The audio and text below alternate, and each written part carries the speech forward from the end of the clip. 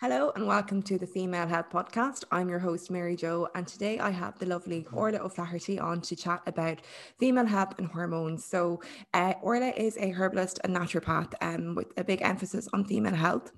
She's a great Instagram account which supports and shows really good content around herbs, nutrition, lifestyle, just kind of general advice as well. So it's a really good page to follow. So we're going to chat about a few things today covering PMS, PMDD, which I've actually got a few requests to chat about. So I'm really looking forward to having Orla talk more about this. We'll cover some nutrition, supplements and herbs as well. And other things will probably come up as well, as they usually do. But I'll pass it over to you, Orla, now to, I suppose, introduce yourself and also to say thank you for coming on as well. Hi, Rachel. Thank you so much for having me on. I love coming on and talking about all things female health and wellness, and I'm a talker, so I tend to waffle. So feel free to rein me in if I go off on tangents, because it does tend to happen with me. But yeah, thank you so much for having me on. So, and we were just chatting beforehand, and I was like, yeah, I'll go into a bit about being a naturopath and a herbalist and what got me into it. Well, like, I've always had a huge interest in natural medicine. I grew up in a family where we used natural medicine from a very young age. My mother had me at a homeopath. First at a herbalist when I was, I think, 14, 15, and then into homeopathy. And like, we've used different modalities all throughout the years. And when I can't remember if I was 15 or 16, but I had really bad periods from the get-go. So I started my cycles when I think I was towards the end of 9, hitting 10, or I was just turned 10. I was very young. And that's what we know now is a sign for gynecological problems down the line, starting your menstrual cycle so early. So I've always had not a battle, but like, there's always been a struggle when it came to my periods, especially as a teenager. And I remember being referred to a gynae, and it was the first time I'd ever heard the term endometriosis. And I hadn't a clue what it was. I was sitting in the office and she said this to me, and I was like, okay, fine, whatever. And I looked at my mom, and her face had dropped and she went pale. And I was like, oh shit, something's not right here. So got out to the car, and I was like, what's wrong? And she explained to me that it was someone who's close to us within the family who has it. And straight away my heart sank, because I was like, oh my God, I'm not going to be able to have kids. Because I remember, like, do you remember when you were in school and people would always ask you what you want to be when you grew up? My answer was always a mother. I was like, I want to be a mother. I want to have 6 kids. Now that has changed since I've had nieces. I love my nieces. They're my world. But I'm like, yeah, 1 or 2 is enough for me. I don't want 6 anymore, because they're tough work. But yeah, so straight away, so from 15 or 16, that's when kind of the journey started with trying to get my cycles on track. Well, not even on track, but sorted, because it was horrific. Anyone who has any gynecological issues like endometriosis or pelvic inflammatory disease, you know what that pain is like, and it's chronic pain and it's chronic exhaustion. And when it comes to endometriosis, it's finally now, like, the female reproductive system has only been studied within the last 30 to 40 years, but even so, only in the last less than 20 years where the research is really going full on into female health. But so now we know that the likes of endometriosis is actually linked to an autoimmune condition. So it is that chronic inflammation, systemic inflammation, and looking at gut health and all that. But obviously at 15, I didn't know any of that, So I was put on the pill to stop any progression of endometrial cysts on the ovaries and whatnot. And it was great. It fixed my periods. It was like, this is brilliant. I was like, I have no period pain. Woohoo. Yeah. And little did I know really what would happen with going on the pill. That's a long story that we might get into later on. But then it was before I started college. Just before I started college, I think I was 23. I came off the pill. I remember it's terrible. It's not terrible. It's funny. But I remember hearing an interview on the radio with somebody who specialized in hormones and on the pill and in relationships, and it was how we pick our partners when we're on the pill is actually skewed because of the pheromones and the chemicals, and we're in a constant luteal phase. And I remember at the time my sister was with me, and I was like, that's why I'm picking such assholes. And now in hindsight, I'm like, they weren't assholes, Joe. There's whole other different stories. They're lovely guys from my past. But it was just, I looked at her, I was like, that's it, I'm coming off the pill. I love how that was your main reason. Yeah, it was just terrible. Like back then, that was my main reason. And then I think it was that September I started college and with naturopathy, nutrition, herbal medicine. And the more I learned about how we can heal our bodies through food, supplements, herbs, the more I was like, wow, okay, so I have this condition. So I had the endos and the cysts, and I also had a chronic skin condition that covered literally from my neck the whole way down my torso. And I decided to try out all the massively drastic diets, like diets I'd never put any of my clients on. But when you're studying nutrition and all these things, you tend to go down and try everything. But I ended up not fixing, but really minimizing the issues with the pain and the chronic inflammation. So much so that between the nutrition and then working with a homeopath and a herbalist as well, I think for like the first year, I didn't even know that I was getting my period. Now they ended up being bang on clockwork every 28 to 32 days, but I didn't even know it was coming. It was like all of a sudden I could feel it. I was like, oh, shit. But that's how it should be. Like, we're not meant to suffer with pain. We're not meant to have PMS. We're not meant to have PMDD. So that was fantastic. And there was no looking back after that for me. So the more I studied in college, the more fascinated I was by the reproductive system, by female health, by puberty, by PMS, PMDD, endometriosis, PCOS, menopause, even. Like, menopause fascinates me. And I work with a lot of women who have menopause as well, or who are perimenopausal. And then when I started up my practice, I was kind of still just doing general, because when you first start anything, like, I didn't really know anything about having a niche or really focusing in on anything. But at the end of the day, it was always there. The research I was always doing, because as you know yourself, like, you always have to keep up on top of the latest research. I was always just drawn to women's health, because again, like, there's just this huge, what's the word? There's this huge gap when it comes to research in female health and male health. That gender bias in studies for all health and nutrition, it's huge. So for me, I always felt like women deserve to know how their bodies work. Women deserve to know that their bodies aren't meant to be in pain all the time. And women have the right, not even deserve, but women have the right to understand their bodies. And being a naturopath, one of the first things we were taught in school was, one of the main principles of naturopathy is a naturopath is a teacher. You're there to teach people. And it's like that old saying, like, give a man a fish and he'll eat for a day. Teach a man to fish and he'll never go hungry. It's the same when it comes to health. If we can educate each other, and if women can educate themselves to know how to go forward and how to reduce health conditions. Now, I'm not saying that the GPs and doctors aren't needed. They are 100%. I still go to my GP all the time, and I have a great relationship with my GP. But if we can all come at it from a knowledge point of view, I had a discussion with people at the weekend, family members at the weekend, just talking about the likes of the pill and everything, and how, like, when it comes to the pill, there's two huge things. One, it revolutionized body autonomy for women, which I'm forever grateful for. And as women, we needed that. We still need that today in other areas, but like, that's something that we're still fighting for.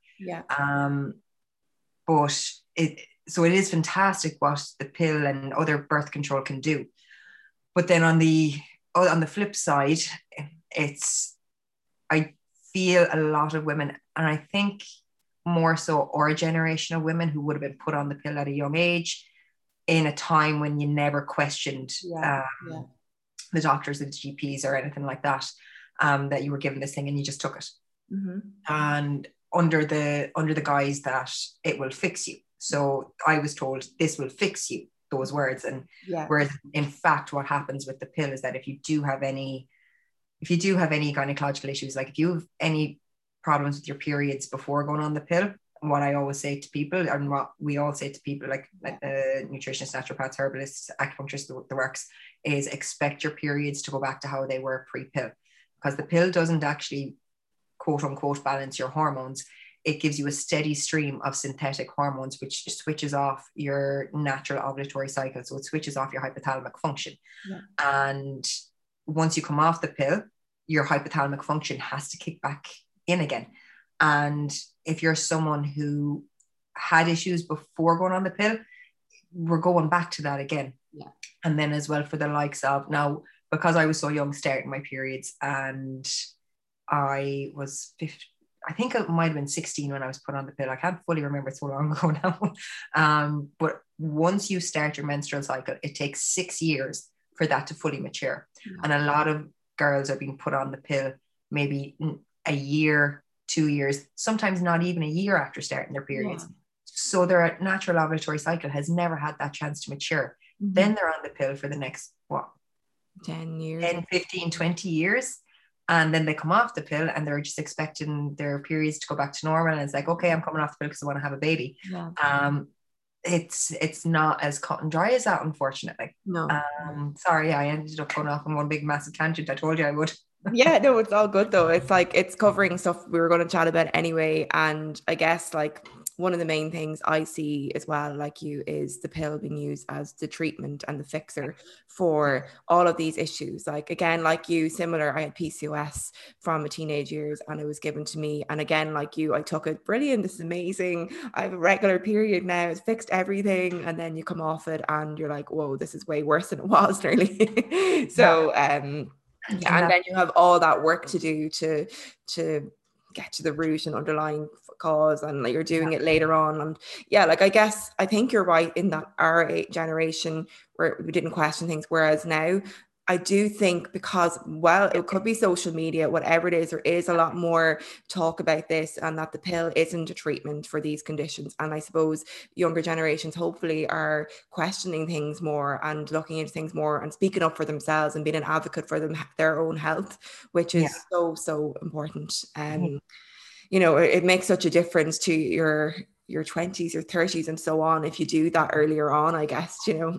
100%. But like that, and like I said, like the pill is being used as a treatment. Now, yes, it is a treatment, but it's a symptomatic treatment. It's treating the symptoms. It's not treating the cause. And when we're looking at any health condition to help the body heal, you have to be looking at the root cause, because it's like, so you have this issue and you're looking over here to fix it over that side, whereas really you have to be going back to the root of it. Like we can support the body by doing symptomatic treatment, but you still have to get in underneath at that root cause, be it with endos, PCOS, PMDD.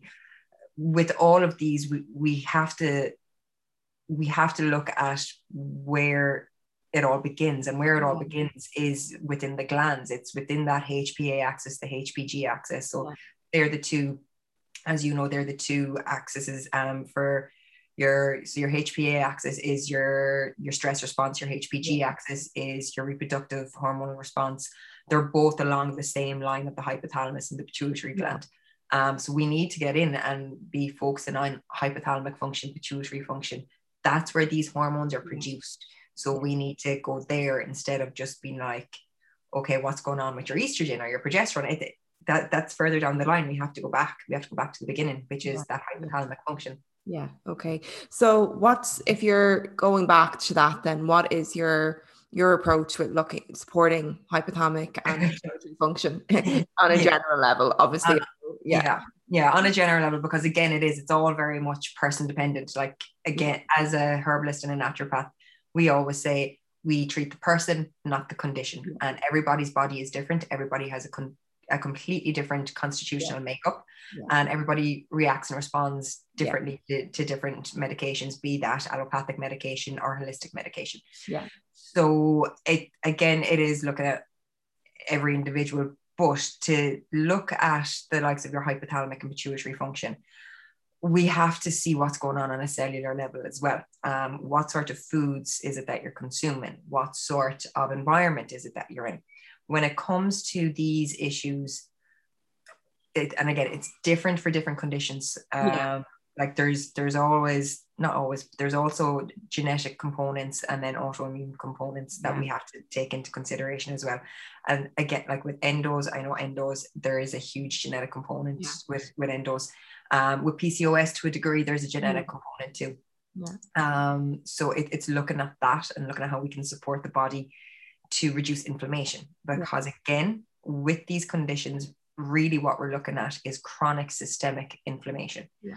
And that's caused from, again, lifestyle, diet, environmental factors, but predominantly like the world that we're living in now, unfortunately, there's so many endocrine disruptors. So an endocrine disruptor is something that comes in and literally disrupts your hormone production. Looking at the likes of our food even. So looking at your vegetables. So we have what's known as the Dirty Dozen and the Clean 15. The Dirty Dozen are, and it changes every year, but they're the ones that are most heavily sprayed with herbicides and pesticides.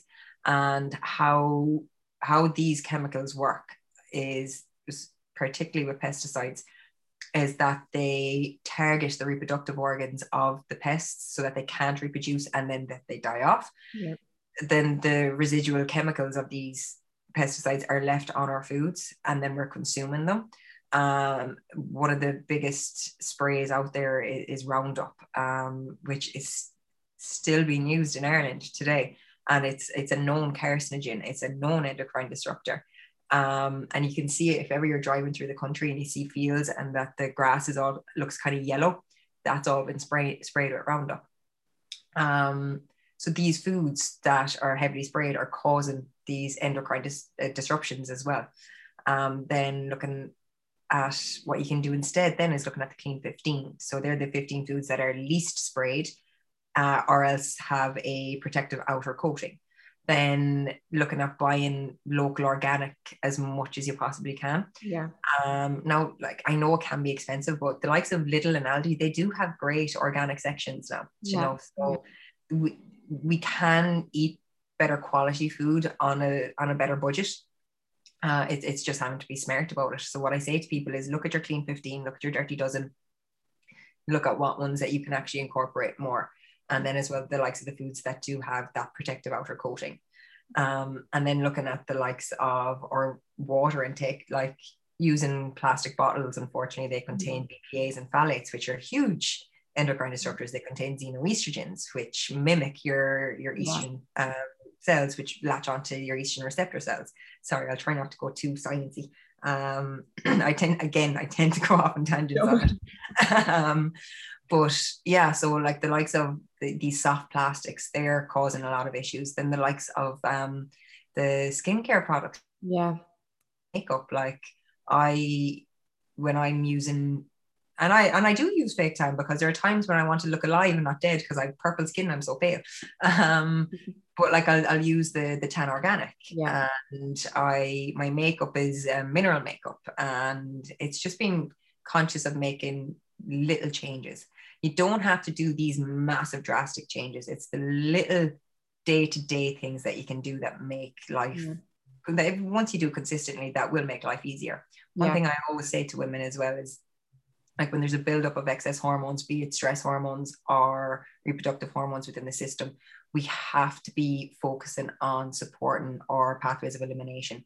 So it's our liver that metabolizes toxins, that metabolizes hormones. We need to make sure that our liver function is up to scratch. By doing that, is eating all your dark leafy greens, if you hate vegetables to the point where you'll gag trying to eat them, get a good organic super greens powder that will help with the methylation process and the metabolization process within the system. And then, so it's the liver that metabolizes these things, but then it's our bowels that excretes them. So we're basically pooping out our excess hormones, be it stress hormones, reproductive hormones. So you have to be making sure that you're eating enough fiber. Like I find in the health and fitness industry, I think because I've been in both, now I'm not a personal trainer or anything like that, but I have trained. I've trained consistently in the gym for the last 7 years. And in the health and fitness industry, there's loads of different diets that people do for weight loss and all that. But one of the ones that kind of annoys me is that if it fits your macros. Yeah. And I get it. I get that looking at body composition and all that, you have to be looking at your macros. But what I find is that what I saw happen a lot, now this isn't to say that it's true, it's just my perception, is that if it fits your macros means that people are off eating pizza every night of the week because it fits their macros. And don't get me wrong, pizza is my favorite food, but like having to look at the quality of your food instead of just the macronutrients. What I'm always looking at is the micronutrients. Yes, I guess you want body composition, but look at your micros because we need to reduce that inflammation. It's your vegetables, like all the different colors of the rainbow, orange, yellow, red, purple. In particular, purples and reds are so full of antioxidants, and it's antioxidants that are going to reduce inflammation.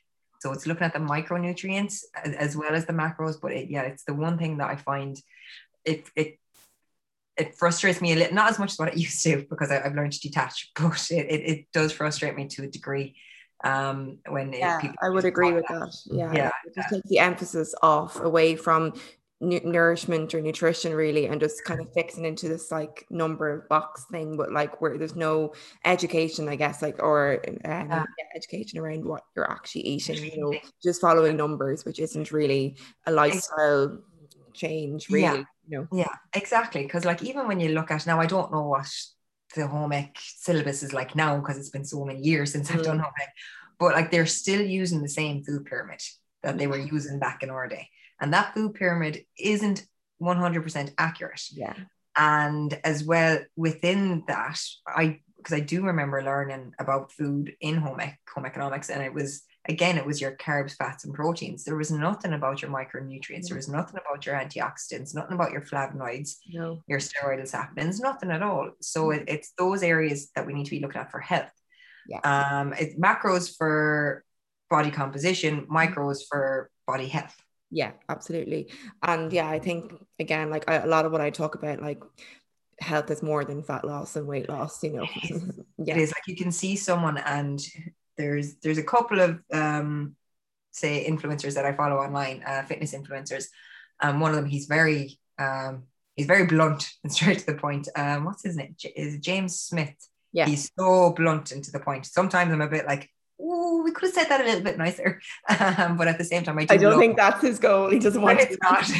It's not. But again, that's one of the wonderful things in life, is that we're all very different people. And because if we're all the same, it'd be a very boring world. But he had up recently about for women, and I couldn't agree with him more. He was like, unfortunately, right now we have this image of the visible abs, the visible six-pack, as being the image of health. When in fact it's not for women. We have to have extra body fat to be able to support pregnancy.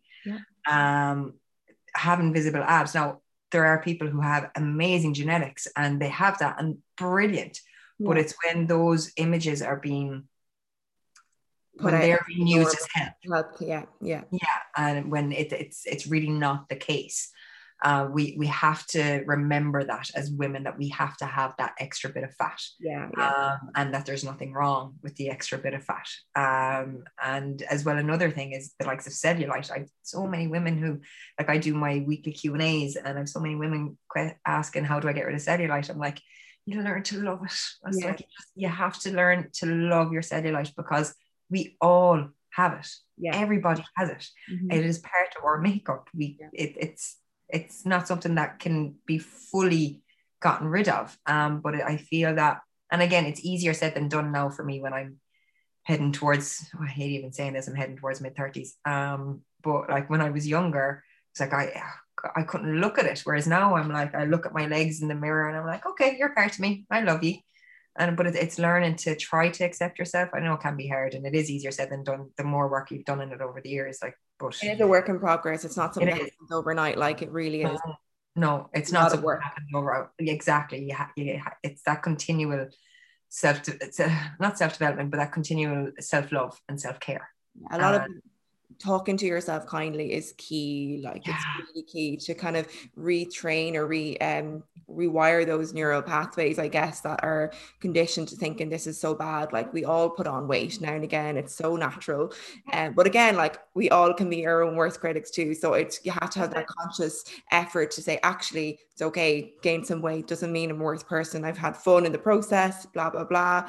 Looking at the other benefits to the weight gain, which there is, you know what I mean? And then, no, 100% agree with you, because like, I know I joke.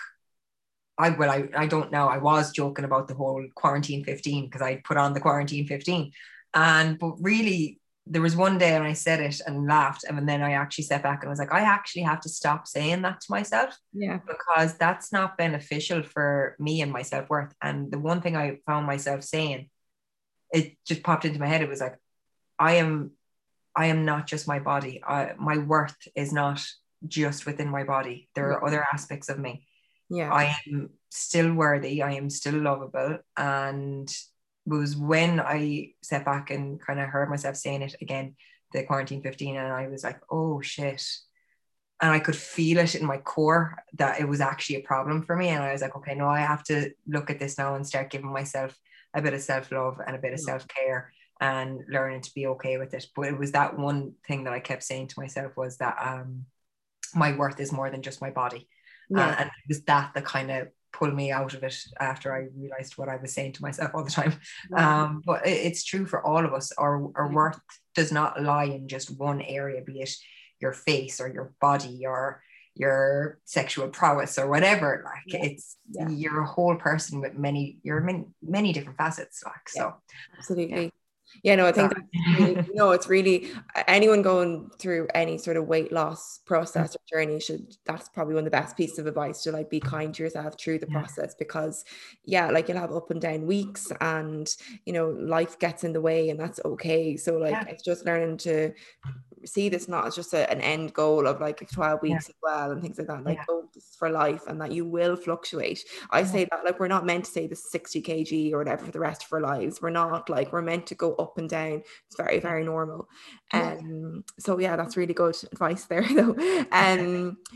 What I was going to get to next is the PMS and PMDD.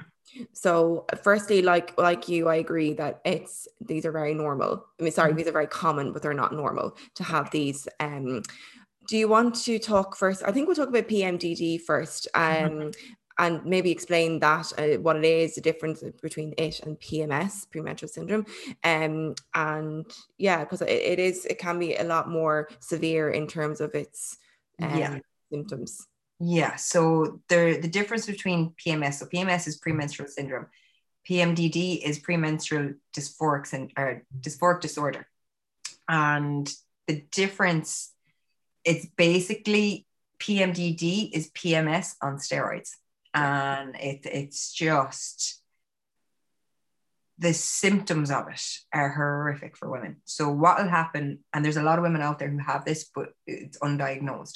And so PMS, typically you will have your PMS symptoms, be it swollen breasts, bloating, bit of mood swings, bit of up and down, bit of weight fluctuation, bit of water retention, for maybe 5 to 10 days at a push, really. Push it, the 10 days is the upper limit of, say, PMS.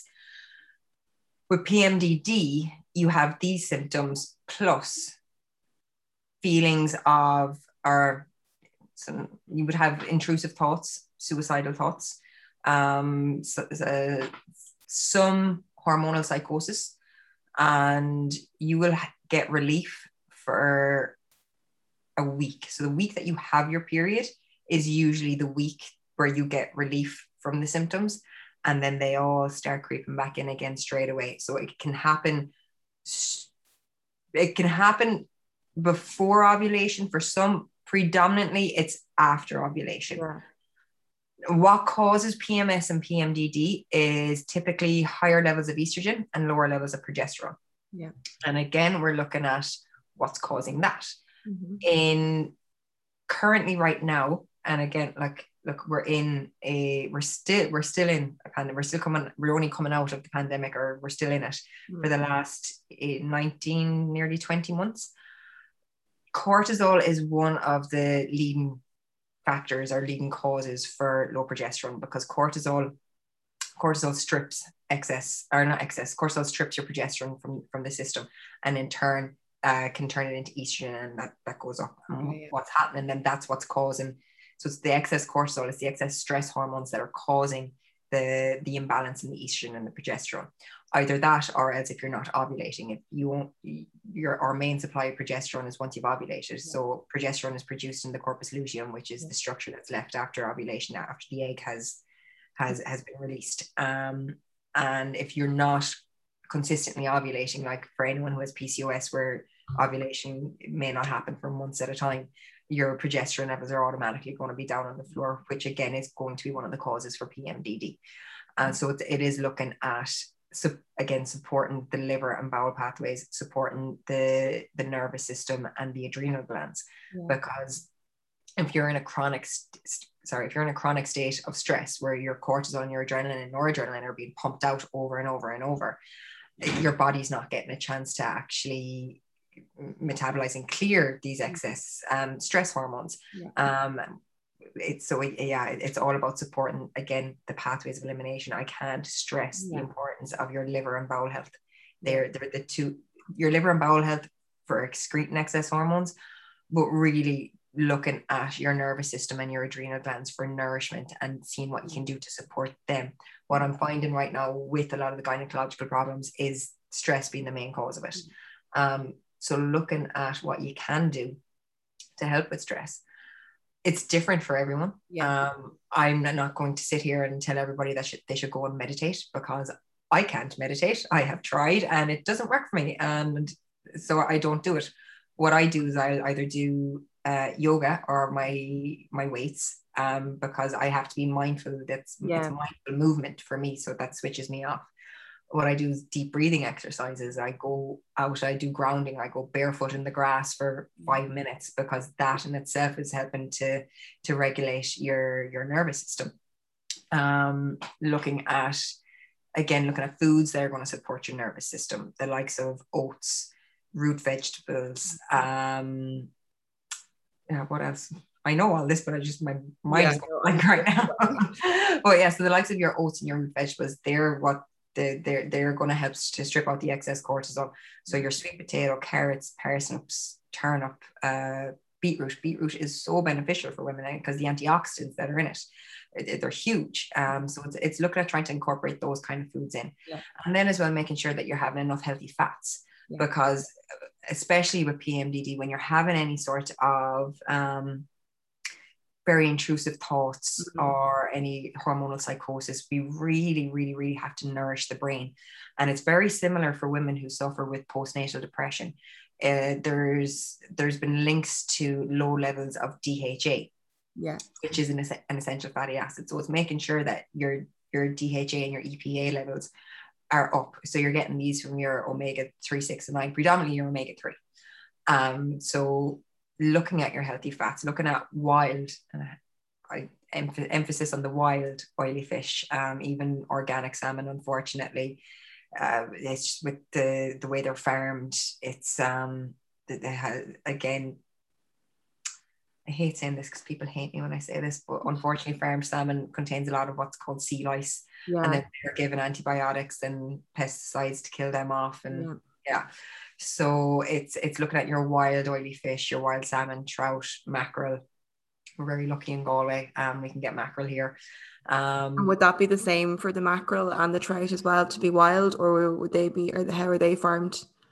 Mackerel, especially here in Ireland, because we've such an abundance of it, that's typically wild. Okay. Not farmed. But with the trout and the salmon, you really have to be looking at the wild if you can. Okay. Now, Tesco do sell wild salmon. I think it's wild Alaskan salmon. It's that little bit more expensive and it's in the frozen section, but still, it's still better.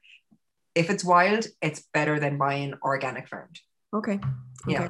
So looking at the likes of that, your essential fatty acids from your wild fish, and then from the likes of your avocado, your olive oils, your nuts and seeds in particular as well, because they're high in zinc, and zinc is really important for ovulatory function. So even the likes of your pumpkin seeds, like pumpkin seeds is so rich in zinc. So you're getting your healthy fats as well as your zinc from the likes of your pumpkin seeds, adding them into your porridge in the morning, or if you make porridge bread, that's what I do. I make porridge bread and I throw my pumpkin seeds in with that. So I know that I'm getting my zinc containing food then in the mornings. Great. Yeah. Okay. So for really, it's kind of the same advice for both PMDD, PMS, mostly anyway. But then I guess mostly herbs and things like that you might look at then. Yeah, because when we're looking at PMDD, so like, again, I can only really give really general kind of guidance because it's all very person dependent. Yeah. But let's say, well, no, I do. I have a couple of clients who do suffer with PMDD. And so what we're looking at there, the protocols that I'm looking at there is really supporting the pathways of elimination, looking at vitamin and mineral deficiencies. Predominantly what I'm seeing, again, this is with the clients that I'm working with, is very low levels of iron, very low levels of B12 and B6 and B9, so your folate. And again, the likes of the not having enough omegas within the diet. So supplement wise, the protocol I usually go with for PMDD is a methylated B complex. The reason for the methylated is because it's at its most purest form, whereas when it's not methylated, it has to go through 5 stages of methylation to get to it, and you end up losing a lot. So get a methylated B complex, your zinc, again, for ovulatory function, to make sure that you are ovulating to produce your progesterone, and your magnesium for the nervous system. So magnesium is the most utilized mineral within the body.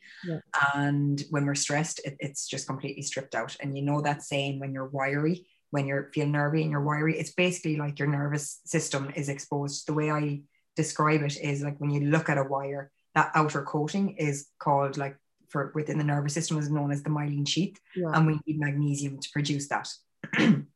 So making sure that you're getting adequate amounts of magnesium. And then your essential fatty acids. So I love BioCare. I think BioCare is one of the best brands that's out there. Don't be buying your supplements from the supermarket, because it's full of fillers and it's full of crap. And you're literally wasting your money on it. So methylated B complex, your essential fatty acids, your zinc, and then I'm always looking at the gut, because we have it's within the gut where, again, we are not producing, but we are the estrogen biome is what it's known as. So it's like if you have excess estrogen and it's floating around the system, it can become very corrosive on the gut lining. And it's the same with the pill. It's the estradiol within the pill is quite corrosive on the lining of the gut, which means that you're going to be not able to absorb your vitamins and minerals as best as we'd actually want. So looking at probiotics. Now, I'm not someone who's pro probiotics all the time. There is a place for them for a short period of time, because there's been more research done to suggest that long-term use of probiotics actually inhibits your own natural production of your good gut bacteria. So the longer that you're on them, the less your body's going to be able to produce its own good gut bacteria. What I do is when I have clients who have the likes of PMDD, and they typically tend to have gut issues as well, is that I'll put them on a good probiotic for a course of 6 to 8 weeks, just to get some good gut bacteria in there. But then after that, we take it out and we're going in with food.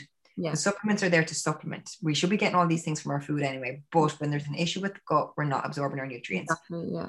So what I'll do then is I'll be bringing in the likes of your fermented foods, your sauerkraut, and your kimchi. They're your two best ones, particularly kimchi in Ireland because it's so cold and damp. And kimchi, it has the warming spices and aromatics in it, so it's going to be easier for you to digest here in Ireland. So and there's more microbes, there's more beneficial microbes in 1 spoon of sauerkraut or kimchi than there is in an actual probiotic supplement. So, but in the beginning, because the likes of sauerkraut and kimchi can be quite hard to digest, you need to go in nice and slow. So I won't be sitting down eating a full jar of sauerkraut. No. Yeah, what we actually say is to start off with a teaspoon of the juice a day, and then start building it up to a teaspoon of the actual kraut itself. Okay. So that can take time. So that's why we'd start off with the probiotic supplement first, and then go in with the fermented foods after that. And then herbal wise, I'm looking at hormone modulators straight away. Anyone who has PMDD, I have to look at hormone modulators. Hormone modulators are herbs that work directly on the hypothalamus, like we were talking about earlier on. So we have to look at that hypothalamic function. Herbs, in particular, the first one anyway that comes to mind is Vitex agnes castus. So that works directly on hypothalamic function and balances the estrogen progesterone and gets the GnRH production to send the rest of the signals for the FSH and the LH. So yeah, I'm always looking at hormone modulators, be it Vitex, be it I always have them in Latin in my head. It was drilled into us in Latin in college, so I always have to try and convert it to the English. Black cohosh. Unfortunately, black cohosh, it is a restricted herb here in Ireland, and it can only be prescribed by herbalists or doctors. There's a few herbs that are restricted like that. So for my clients, yes, I can totally 100% prescribe them these herbs, but so you do need to go to a herbalist for certain hormone modulators. But yeah, the likes of Vitex, black cohosh, wild yams, and lady's mantle, all these different herbs. So we're looking at the hormone modulators, but then we're also looking again at that stress response, because a lot of the time the root cause is stress. It's excess cortisol too. So we have to look at the likes of adaptogenic herbs, the likes of ashwagandha, Siberian ginseng, Schizandra to a degree, then asparagus is fantastic female adaptogenic herb. But we just have to be, again, it's all very person specific. So which I do actually have, and I have 2 different women with the same, say, quote unquote condition, but they both have completely different formulas because we're looking at what suits their constitution best. When you talk about stress, do you want to just kind of talk about what that might be? Because I think when people think stress, they just have their own ideas of it, but like it can look very different, and it can be just, not sleeping enough, or alcohol intake maybe could even be a stressor on the body, like, so what do you see maybe with stressors that are quite prominent with your clients who have hormonal issues? Maybe what would be typical stressors in their lives? Everyone's going to be so different, but yeah, and that's the thing, everybody is different. We all take stress on in a different way, and it's so funny, like, because with my clients, like, I really have to go into the mental emotional side of things. But it's funny, the amount of times that I ask them, so what's your stress levels like? And they're like, oh, I'm not stressed, I'm fine. I'm like, okay, I have to reword this, and I'll leave it, I'll go off, and then I'll come back, and I'm like, what's your sleep like? I find it hard to go off to sleep, and I find it hard to stay asleep. I'm like, okay, what time are you waking at? Predominantly they're waking between 4 and 5 a.m. and that's when your cortisol levels start coming up. So that's a key indicator that your stress hormone cortisol is already high. And once it starts rising, it's waking you from your slumber. So that's a sign straight away that your cortisol and adrenaline is up there. So once we get to that, I'm like, okay, so this is what this is. What's going on in life? Is it like, are you, for a lot of, and again, looking at the last year and a half, it's people working from home, people working from home who have kids, and they're trying to multitask. Like I've done podcasts in this room that I'm sitting in right. I'm in my parents' house right now, again, because my laptop is banjax. But and I've had my nieces in the other room, and it's like literally, I'm like, you have to lock that kitchen door because they'll be in on top of me. Yeah, no But then, boundaries there for them. no, and it's like, Not where it Auntie is. Orla's here. Yeah, it's like, Auntie Orla's here. Let's go. I was like, no, I'm working. They're like, play with me. So like people have been going through that. Yeah. And as well, we're also looking at the likes of, like what you said, the likes of alcohol consumption. Alcohol consumption went through the roof over lockdown. And I'm not on my high horse here. I'm not up my high horse. I was the same. And I was, because for a time when it first happened, it was like, yeah, sure, it's only 2 weeks. Yeah. And then the first week, here and there, and then like, it's another 2 weeks. It's another 2 weeks. It's another 2 weeks. And that in itself was a huge stress on people, the not knowing. yeah. So, yeah, it was massive. Yeah. I read a really interesting report on NICAB about how we're in a global state of PTSD. Yeah. And people don't realize how traumatic the last year and a half has been on them.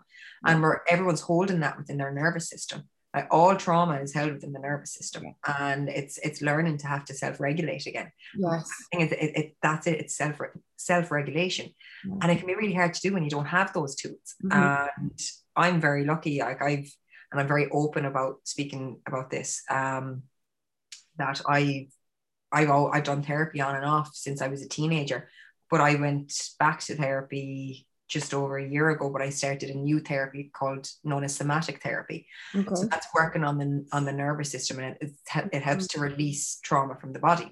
Okay. So we as human beings, we carry our trauma within our nervous system, and again within our nervous system where the cortisol, adrenaline, everything is raised. So I got to learn the tools through that on how to self-regulate again. Yeah. But for people, like, there's so many different stresses: work, life, relationships, global pandemics. Yeah. Even for women our age who are like, this is one of the biggest stressors that I see for literally trying to conceive is people can be one of people's biggest stressor. That 2-week wait. People have a 2-week wait every single month. Yeah. And they're so stressed, just hoping and praying. It's like, maybe this month. I know. For when I have fertility clients, I'm like, I need you to stop trying, like, actively not have sex on your fertile days for 3 months because your stress levels are too high. You're not going to conceive. I know. Yeah. It's so hard with fertility clients, like, because stress is such a huge influence, but then telling them not to stress, I feel like so patronizing. I'm just like, just don't stress, but like it's such an important part of it, like it really is.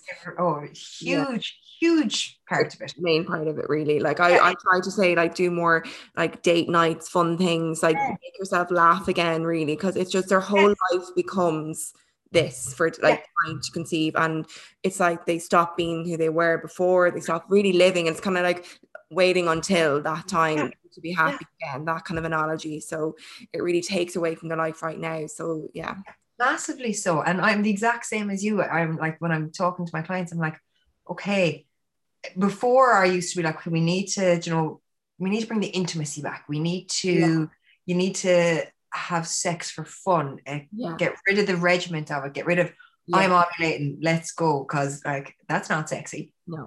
Simple as. I always think of that episode in Friends with Monica, and she says like, I'm ovulating. It's just like it's just so clinical, like we have to do it. And that's it. It's so clinical and so robotic. Yeah. And I'm like, we need to bring the joy back in. We need to bring that intimacy back in and that connection, because before a baby ever comes, you're still partners. And if you end up resenting each other and then it's not happening, and it's just going to be a disaster. Yeah. So before, and like yourself, I used to hate saying it, like, you have to stop stressing, because it feels so condescending. Yeah.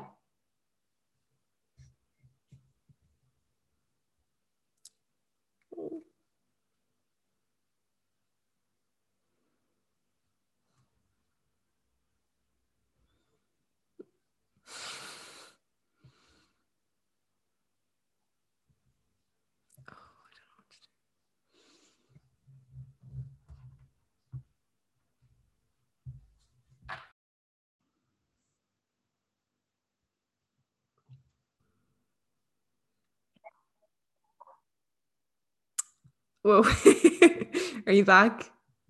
Yeah, I'm back. I don't know what happened there. Sorry. Don't know either. I don't know if it was you or me, but that's never happened before. So we'll just keep going. I'll try and like edit this out if I can.